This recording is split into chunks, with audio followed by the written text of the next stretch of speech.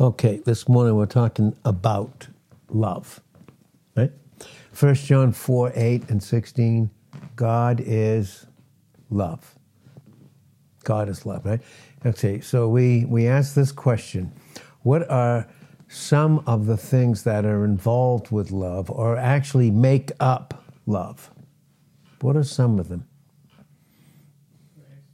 It would, it's grace, definitely. And love is unconditional. But what else does it talk about? Yeah, it's who God is, of his nature, his character, and essence. How many remember what it says in 1 Corinthians 13? Can there be love here? Can there be love here without suffering or pain? No, right? No, right? So I'm going to read 1 Corinthians 13, and what will help us to understand it a little bit better. I'm going to read it from the Amplified. This is in 1 Corinthians 13, and again, wherever you see in any translation where it says charity, that's not the original word at all. The original word is agape, and that's self-sacrificial love. So that's another thing that's involved in love, isn't it? So if there's sacrifice involved, does that mean then that there's going to be pain and suffering? And there is. So here's 1 Corinthians 13:1. If I can speak in the tongues of men and even of angels, and have not love, that reasoning, intentional, spiritual devotion, such as inspired by God's love for and in us, I am only a noisy gong or a clanging cymbal. And if I have prophetic powers, the gift of interpreting the divine will and purpose, and understand all the secret truths and mysteries, and possess all knowledge, and I have sufficient faith so that I could remove mountains, but have not love, God's love in me, I am nothing. I'm a useless nobody. Even if I dole out all that I have to the poor in providing food, and if I surrender my body to be burned in order that I may glory, but have not love, God's love in me, I gain nothing. Love endures long. That's suffering. There's suffering in endurance, right? Like if you run a marathon, is that just, you may enjoy it, but is there not some endurance and in one sense some suffering, right? Love endures long and is patient and kind. Love is never envious, nor boils over with jealousy, is not boastful or vainglorious, does not display itself haughtily. It is not conceited, arrogant, and inflated with pride. It is not rude, unmannerly, and does not act unbecomingly. Love, God's love in me, does not insist on its own rights or its own way, for it is not self-seeking. It is not touchy, or fretful, or resentful, It takes no account of the evil done to it. It pays no attention to a suffered wrong. It does not rejoice at injustice and unrighteousness, but rejoices when right and truth prevail. Love bears up under anything and everything that comes, is ever ready to believe the best of every person. Its hopes are fadeless under all circumstances, and it endures everything without weakening. Love never fails, never fades out or becomes obsolete or comes to an end. As for prophecy, the gift of interpreting the divine will and purpose, it will be fulfilled and pass away. As for tongues, languages, of course, they will be destroyed and cease. As for knowledge, it will pass away. It will lose its value and will be superseded by truth. For our knowledge is fragmentary, incomplete, and imperfect. And our prophecy, our teaching, is fragmentary, incomplete, and imperfect, obviously only in the sense that we're going to learn about Christ for all eternity. But when the complete and perfect total comes, the incomplete and imperfect will vanish away, become antiquated, void, and superseded. When I was a child, I talked like a child. I thought like a child. I reasoned like a child. Now that I have become a man, I am done with childish ways and have put them aside. For now we are looking in a mirror that gives only a dim, blurred reflection of reality as is in a riddle or enigma. But then, when perfection comes, we will see in reality and face to face. Now I know in part and perfectly, but then I will know and understand fully and clearly, even in the same manner as I've been fully and clearly known and understood by God. And so faith, hope, love abide. Faith, conviction, and belief respecting man's relation to God and divine things. Hope, joyful and confident expectation of eternal salvation. That's a good description of hope, by the way. It's not like the English word, I hope, and it may or may not be true.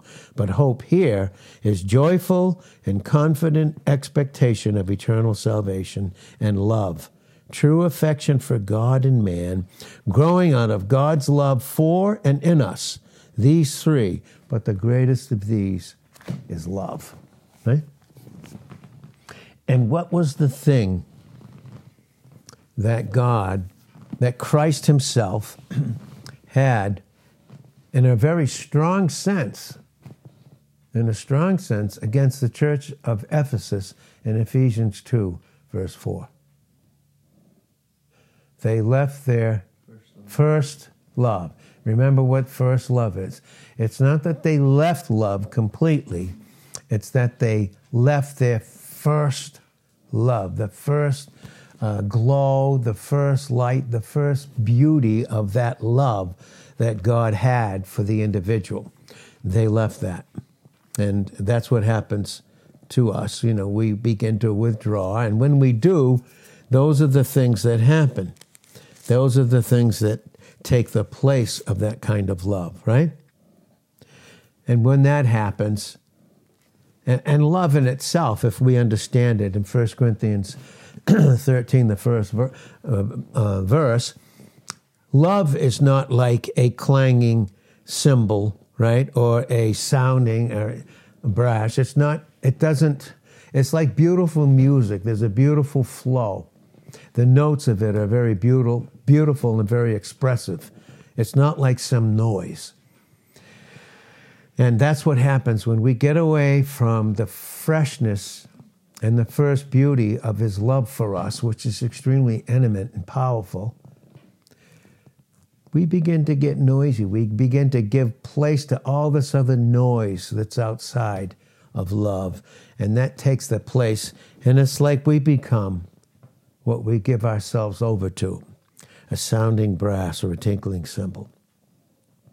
And I could have all prophecy and understand the mysteries and knowledge and have all faith so that I could even remove mountains. But if I don't have love, what am I? A useless nobody. Is that truly who we are? Is that the expressive love of God? And it, like in a musical description of who he is in us and who we are in him. Is that truly who we are? No. And I can give all my goods to feed the poor. I mean, how many times have we seen that in our lifetime? These so-called philanthropists that have nothing to do with God, want nothing to do with God, even strongly anti-Christ and anti-God, give millions to the poor. Really, it just becomes an expression of themselves apart from God, because God is love. Love isn't God. Right? And then it's just some expression, falsely, of some glory that they think is in themselves. And though I bestow all my goods to feed the poor, and although I give my body to be burned, and have not this self-sacrificial love that is only from God as its source, it profits me what? Nothing, because there's no profit in the flesh. There's none. And when we withdraw from the freshness of his love, not that we don't love him, but then we begin to withdraw in the areas of the flesh. And then the flesh, those areas begin to compete with that first love, that intimate, energetic, bright love, that first love that he has for us continually too, by the way. The intensity of the love that Christ has for us, I mean, honestly, it never decreases. And that just means he's always seeks the depth of this intimacy with us. And that's what he's constantly calling us into. And when we have that, look what it does. You know, instead of something, the noise of the world system, profiting me nothing and telling me, speaking a music to me that you are a useless nobody. But that's not the music of God's love in and through Christ. But, you know, of course, what profits us? Nothing in John 6:63 and Romans 7:18. It's the flesh. And that's what the world system, it appeals to the unsaved, and the world system appeals to the flesh that's in the believer. We're not of the flesh in Romans 8:9, but it's in us. And when we lose the freshness of his love, the brightness of it, the intimacy that he so desires with us, what do we go to something less than that. Not that we left an understanding that he does love us, but we left the first freshness of it in ourselves, and we begin to withdraw. And so instead of operating that way, we can operate in Christ. And then what? Love what? What does love do here?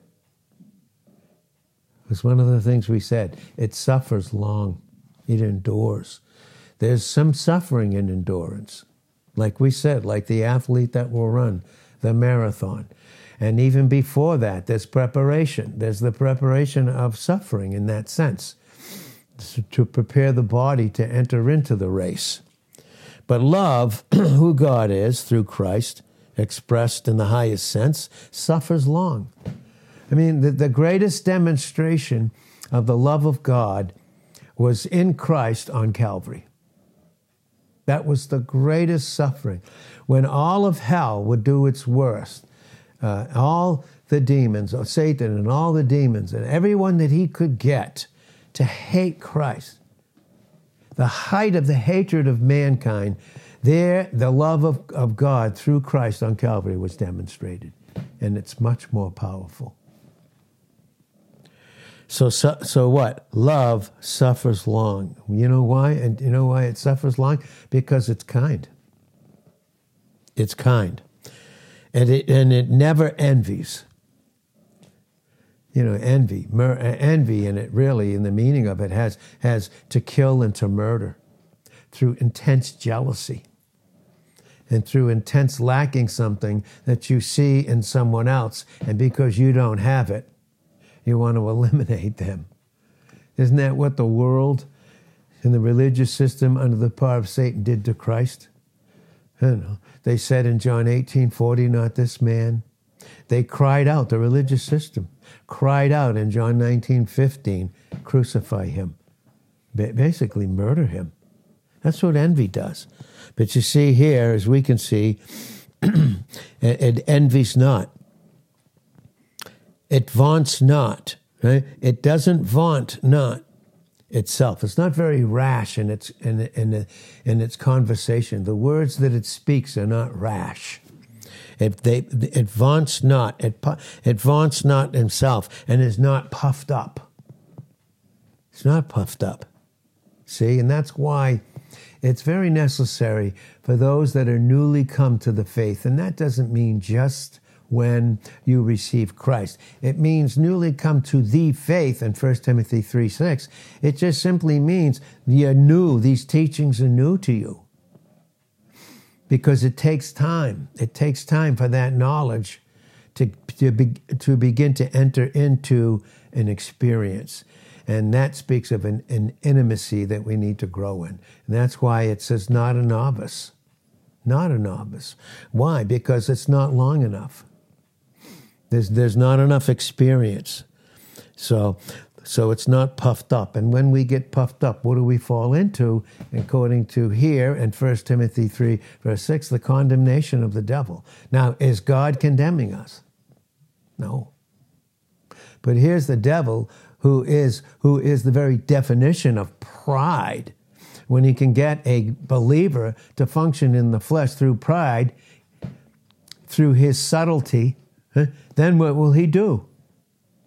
He'll condemn. He'll accuse. In Revelations 12:10, he accuses the brethren. So we see it's not puffed up. When that love, the love of God through Christ and intimacy is in us, it protects us, doesn't it? And it keeps out all these things that we're describing. The Word of God here is describing. It doesn't behave itself unseemly, right?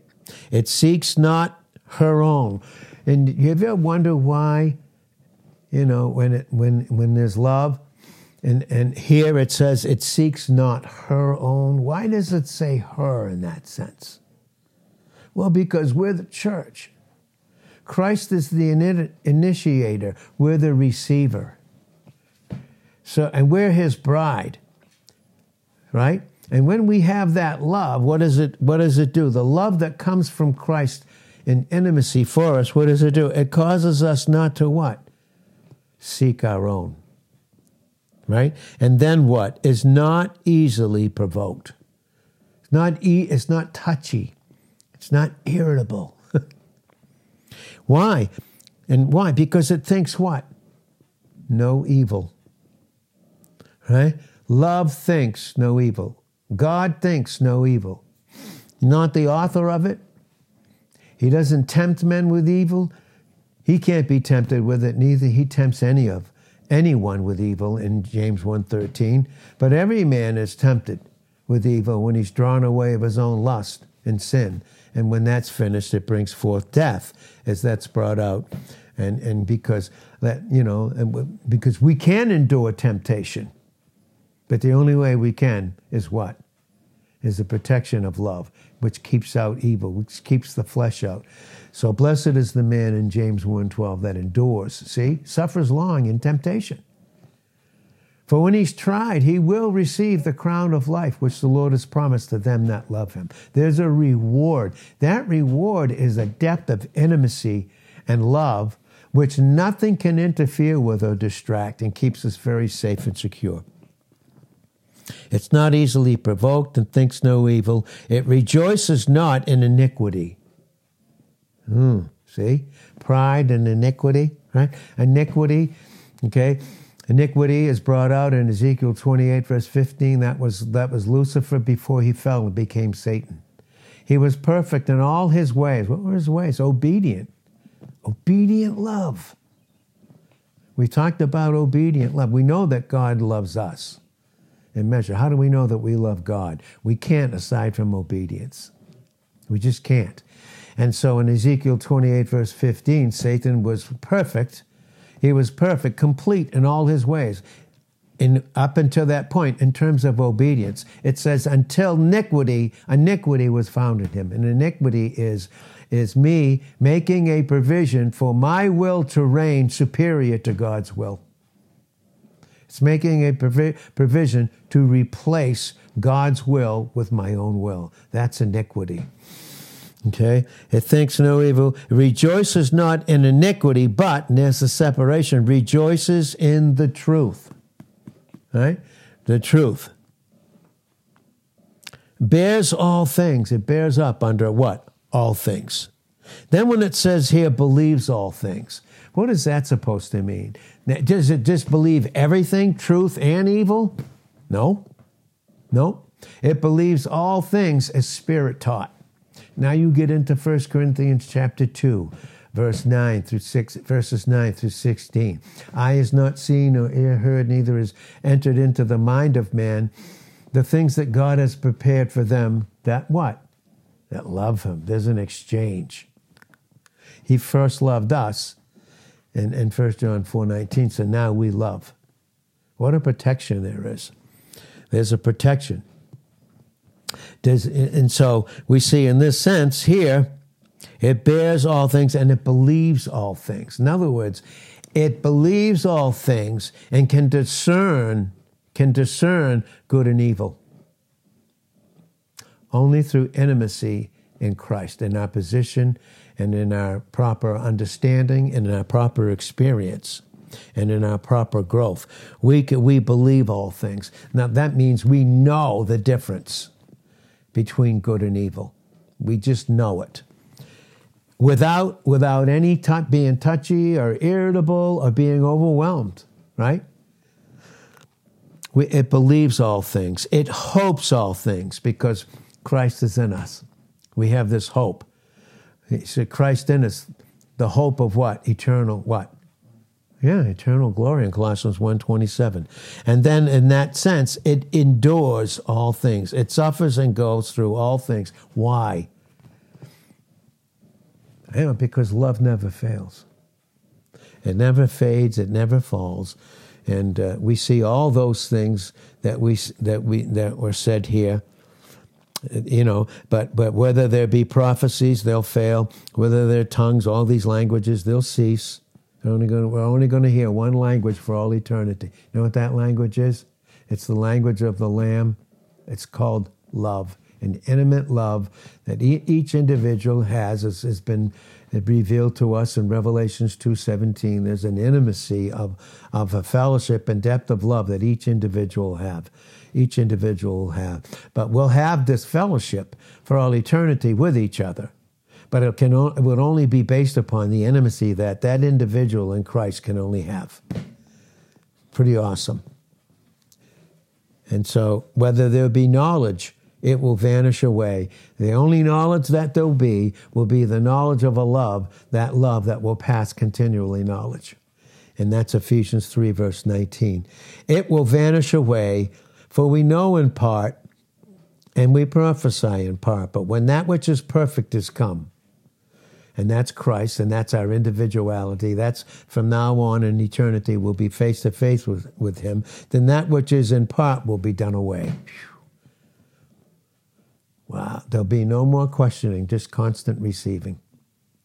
There'll never be another question we'll ever have to ask because we'll see him face to face. He, the answer, the same answer for every other question, for every question we ever had.